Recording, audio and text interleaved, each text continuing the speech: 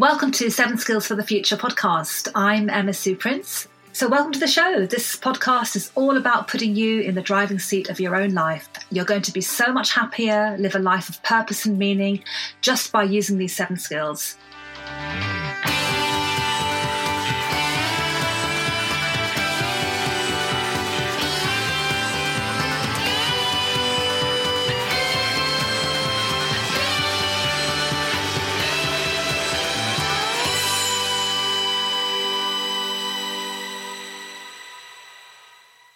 I'm delighted to welcome Julia Hobsbawm to this podcast episode. Julia is an entrepreneur. She's an expert in modern connectedness and its restraints, and she coined the term social health, which has been widely picked up on with interest by global bodies such as the OECD and World Health Organization. Julia's written a book called Fully Connected: Social Health in an Age of Overload.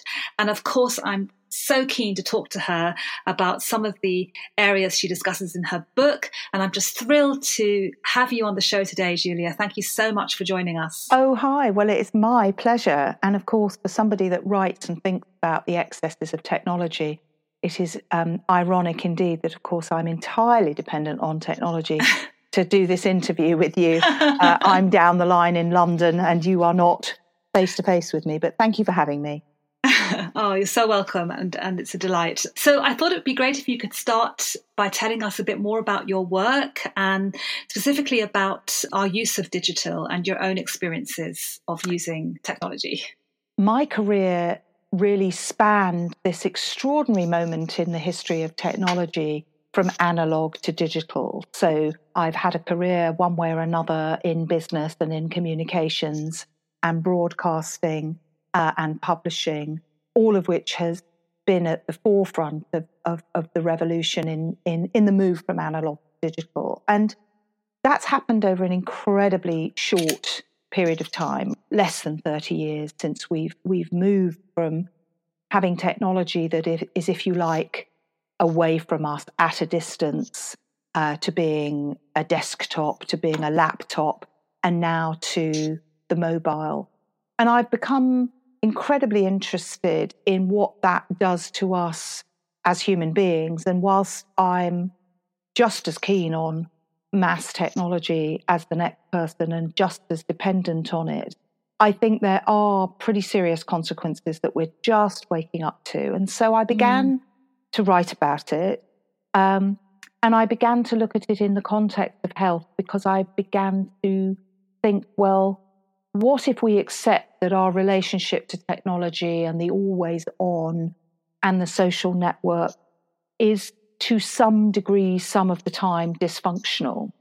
The idea of function and dysfunction is what we've become pretty literate about when we think about our physical and our mental health. And culturally, it's become pretty widespread and normal, hasn't it, to belong to the gym or be in a running club or count your carbs or your calories or have a Fitbit. There's a literacy, there's a culture that is normal now, and indeed around mental health as well as physical health. And I thought, what would it look like to think about creating a similar awareness and culture and practice around what are, obviously social and social connectedness? And that's when I came up with the idea of social health. And so I wrote my book Fully Connected in hardback in 2017. It's now the middle of 2019 and it's since come out in paperback. And I've been slightly taken aback by the fact that really not a single week has gone by. So over 150 weeks since the original publication of the book. And I just, keep getting asked to talk about it and write about it and think about it or be booked to speak about it. Yes. And that to me is interesting. So it's very timely though, isn't it? Because as you say, the awareness, I think, is growing of the impact of digital on our lives. Can you say a bit more about the impact in your own life and how you manage that and Yes. what you do? Well, because I'm an entrepreneur, obviously I have to make my own luck every day. I run a couple of small businesses. And so I'm as much a victim of the always on as anybody else. Plus, I'm a natural extrovert and a communicator. And so I have embraced all of these technologies. And the truth is that I found to my own cost about 12 years ago that I just couldn't keep up with the normal life, if you like, of running a small business. I've got quite a large family, 3 children, 2 stepchildren, and the growing amount of connectedness that was happening with the arrival of social network. And I burnt out, got overloaded, and I got really quite ill. I got pneumonia and sepsis. And as I was recovering, you could argue that, of course, those were becoming physically ill is completely unrelated to being stressed. But I'm not sure anybody ever believes that anymore. And certainly the data shows that, there's 15 million working days in the UK alone are lost to stress as a proportion of the days taken for ill health. And even if you're super cynical and say that there's a rise in stress days taken after major sporting events or whatever, the reality is that work is indeed stressful. And the reality is that the rise in days lost globally across the workforce, not just the UK, are in line with the rise of connected technology. So I feel one doesn't have to be sort of amazingly scientific. I'm more of a social scientist than an empirical hard science scientist. But I mean, one doesn't have to be a rocket scientist to say there's a correlation. And so I took my own experience and began to look more widely. I'm especially interested in the impact of overconnectedness in the workplace. I particularly think that whilst those people who have stable jobs regard themselves quite rightly as lucky because so many jobs are changing and so many jobs are going out to robots and so many jobs are becoming freelance and 0 hours and all of that, the truth is that those of us who are in stable, salaried or fixed contract work have a very complicated, connected landscape to negotiate every single day. Yeah. Do you feel that? Yes, I see that every day. I mean, I'm lucky enough to not have to commute every day, but when I do, most of the time I just see people on their phones working. And I think we've sort of normalized the idea of working all the hours. I think we've elongated the working day by several hours, surely. I mean, there's nothing wrong. In fact, there's a lot that's right about what's been called Generation Mobile. And the evidence is that the millennials and the Generation Z that comes after them, they prize being mobile more or less above all else. And that presents really interesting challenges for the old corporation that either have to make their workplaces super, super delicious and attractive, or they have to accept that, everybody wants to what's called BYOD, bring your own device, and dock into cloud-based services and systems. I'm not against mobile working as such, but as you've rightly pointed out, what's happened is this new era of the mobile has collapsed the old boundaries between work and home, has collapsed that moment of stopping and starting, and has made us really live much more in our brains and our heads. And those stresses are very particular and now well understood in neuroscience, which is you just cannot overtax the brain with too many demands on its attention without overheating.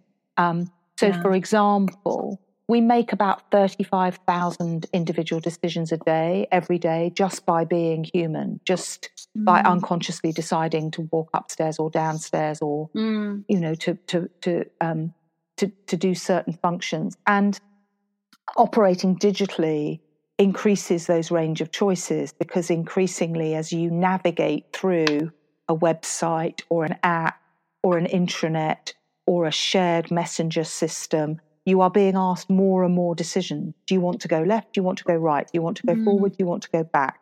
Do you want to download? Do you want to upload? Do you want to all of that? And we have to recognize that there is a disconnect in all of this connectedness between what the basic human being, Joanna blogs, Joe blogs, what the basic model of a human being which is the same for every human being, which is we have a finite number of hours in the week, which is 168, which is we have a limited cognitive attention, and those of quantum computing, which we're surrounded by, which have no limit, which live night and day, which keep humming in the background all the time. So just as a common sense principle, I think social health is based on saying we've got an infobesity crisis, like we have an obesity crisis, we have an excess of connectedness and information and streams. And so we need to take quite practical steps, just like we do with our physical and our mental health. Nobody sits on a sofa anymore, mainlining a packet of Hobnobs, washed down with a litre of Coca-Cola and thinking that's healthy. Yes, I mean, when you put it like that, and I love the term infobesity as well, because it really kind of brings that to life, because of course you wouldn't do that. Not my phrase, alas. I can say that I coined the phrase social health, although, of course, like all of these things, I'm sure somebody else will be wandering around claiming credit for social health. But yes, I was struck by infobesity because I think people completely get it. They get the comparison to just with the sugar and immediately. Yes, exactly. Yeah. Now, I know you have teenage children, and I have, my youngest son is 12, and I was just wondering what you think about how young people are using technology and whether or not we can expect for this to get better, because I feel quite optimistic in many ways about how my son is using his new mobile phone, because I held off for a long time.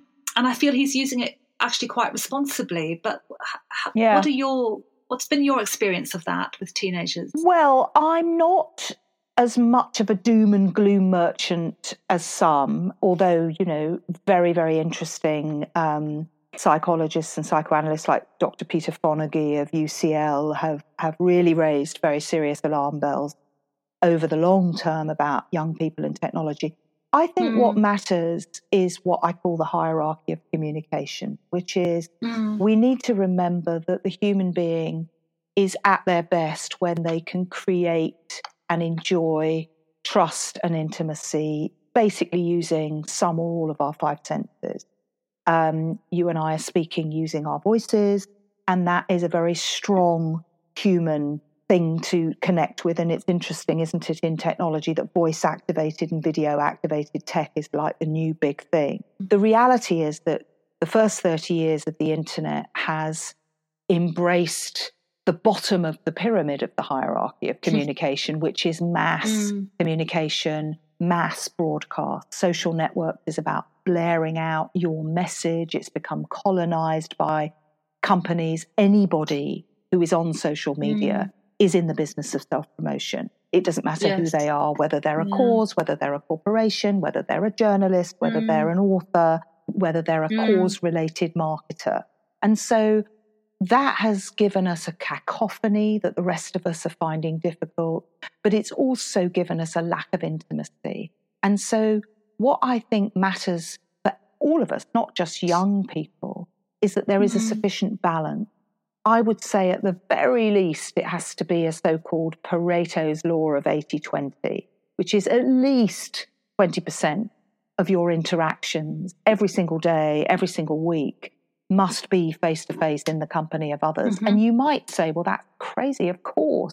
But the truth is a lot of people are now living their lives exclusively hitting reply all on email or texting or posting on social media. And those boundaries, frankly, regardless of whether they're happening with 6-year-olds, 16-year-olds or 66-year-olds, are problematic for society, I believe. You refer to our senses, and I'm thinking that actually we probably underestimate how much time we are interacting with technology and how important it is to be using all of our senses, or to maybe just have the kind of rule that we are using our five senses in some way each day. Yes.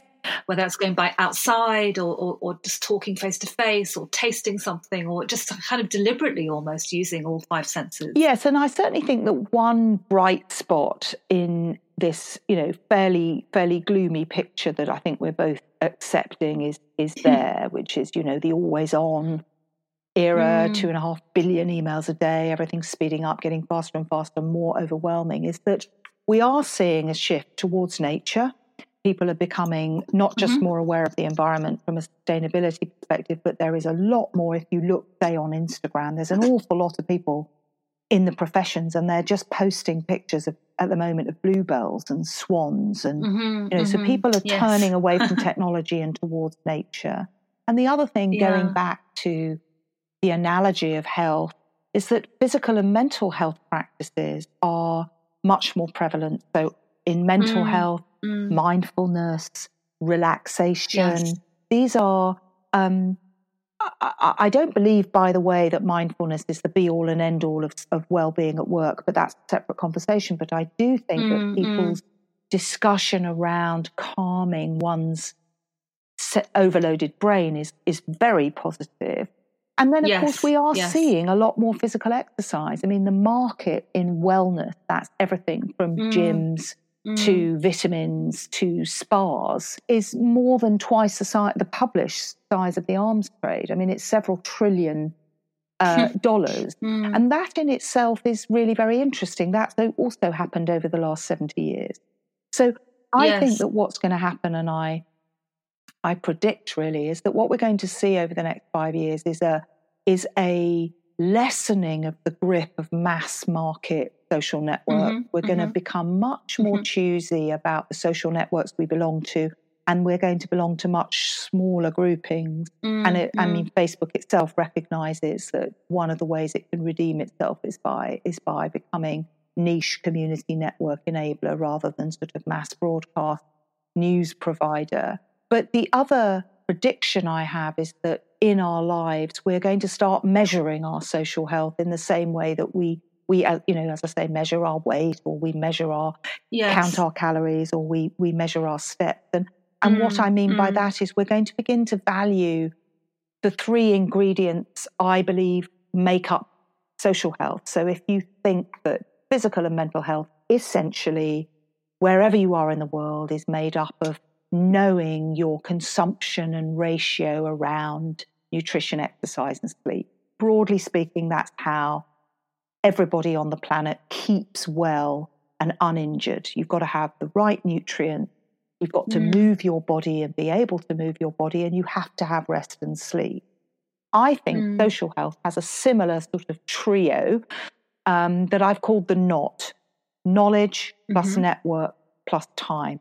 What that means is, regardless of whether you're a corporation or you're a cog in the wheel of a business, or whether you're self-employed or whether you're a carer at home, what information you have and trust and can share and not be overloaded by is crucial. So that's obviously one thing, whether it's a recipe, whether it's a strategy that we see time and time again, very serious failings happening because of a lack of information, whether it's a terrorist atrocity where it turns out that intelligence was there but just wasn't shared. So knowledge being cleanly, in a trusting way, curated, gathered and distributed is just as important as a wide source of foods. Networks are critical. We're in a networked world, and we absolutely know that to be isolated is massively problematic, and to be well connected across a diverse range of groupings is very, very positive and healthy, whether you're an individual, as I say, or you're a department. And the third aspect, a bit like sleep and the poverty of sleep impacting hugely negatively on people's well-being, is that we do all face something of a time poverty. And being able to control your time, being able to treat your calendar or your diary a little bit like your body, where you say, hang on a minute, no one's putting anything in there that I don't give permission for, could really be quite radical. So I'm quite optimistic that the social health model I've created could be enacted and measured and monitored, and that in the next 5 years, people are going to turn around and go, yeah, this is my BMI rating. And, this is my social health rating. Yes, I agree with you. I mean, I love that model because I think it gives us some easy ways that we can try and put this into practice. We can think of ways that we can have that model represented in our lives, can't we? Yeah, I think so. It's got parallels across, as I say, the personal and the professional, given that we really are almost all leading a blended life where we take ourselves to work wherever work is, and work comes home with us. And what would be your sort of 3 top tips for anyone looking to take action on their social health? I think the first thing would be to create a sort of knowledge dashboard around your information sources, a little bit like the 5 a day, which, by the way, is a marketing construct. I mean, nobody actually needs only 5 sources of fruit and veg, but people can remember it. I would say you need to make sure that what you're reading and viewing and listening to is relatively nutritious, that, you know, by all means veg out, by all means look at stuff and read stuff that you know is silly or distracting, but are you in fact informing yourself? Are you having a sufficient blend of things that you read at length and scan and skim, that is news and views and, if you like, entertainment, as well as all the specialist information that any of us might need to stay on top of? So I think having a mixed variety in your knowledge diet would be the first tip. The second is to make sure that you have at least 20% of your time spent in your social networks face to face. So that could be the next time you want to reply all on a group email, you go, oh, I might have a cup of coffee with that person, or I might just phone them up. To really devote that time, even though that might seem like an investment that's quite intense, and that might seem problematic, because lots of people do find the idea of networking problematic. And by the way, even obvious extroverts like me, I'm not completely 100% extrovert. I have lots of aspects of my personality, as we all do, which is quite shy or not in the mood. And so the truth is that actually just having a conversation with somebody, one person to another, is in a way much more manageable and human than the slightly fake construct of working a room and going to a large event. I mean, that seems to me, really becoming a bit more sophisticated about the value of networks, and not thinking so much about networking, but what network do I belong to, and who in my network have I seen face to face, would be my second piece of advice. And the third piece of advice I've already given, really, which is the one about treating your time and the way you manage and monitor your time, i.e. a diary, as your body. And that you really own, well, I mean, you and I are an interesting example of how we've organised this interview. We've gone back and forth quite a bit, but we've decided on the most efficient way based on where you are in your day today, where I am in my day today. And I think that's very, very important. Lots of people end up in meetings they don't want to be in, or travelling in a way they don't want to travel, or just jumping about from one to another. And a really interesting piece of research was done on attention, which shows that it takes something like 24 minutes to recover your concentration after you've been interrupted. So if you imagine you're having 4 meetings a day in 4 different locations, even if they're in the same building, you're probably taking about an hour and 20 minutes to just readjust from those meetings. That's more real than saying, oh no, I'm just herring from one thing to another. So those would be my social health tips.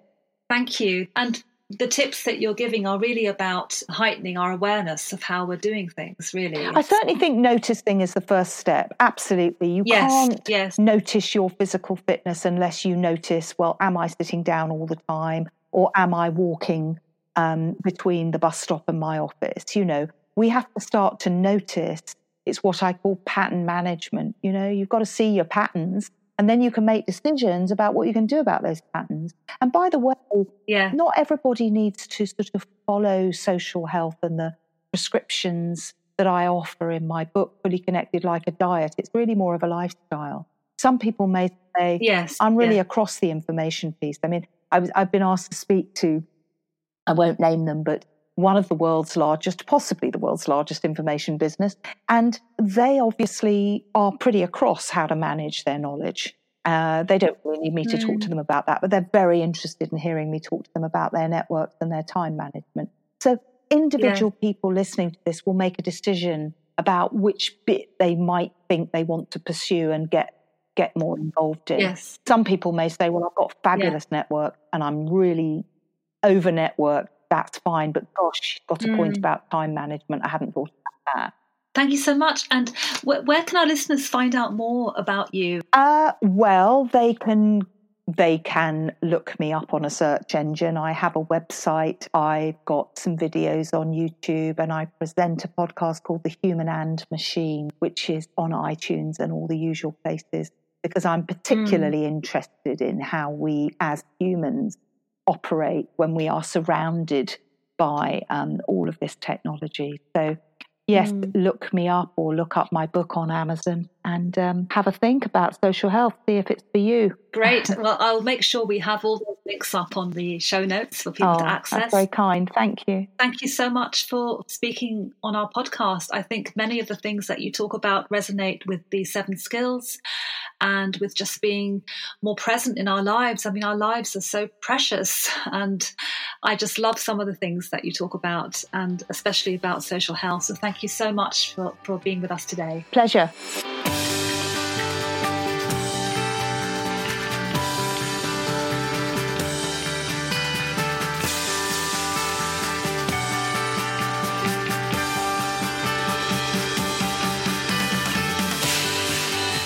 Thank you for listening to the 7 Skills for the Future podcast.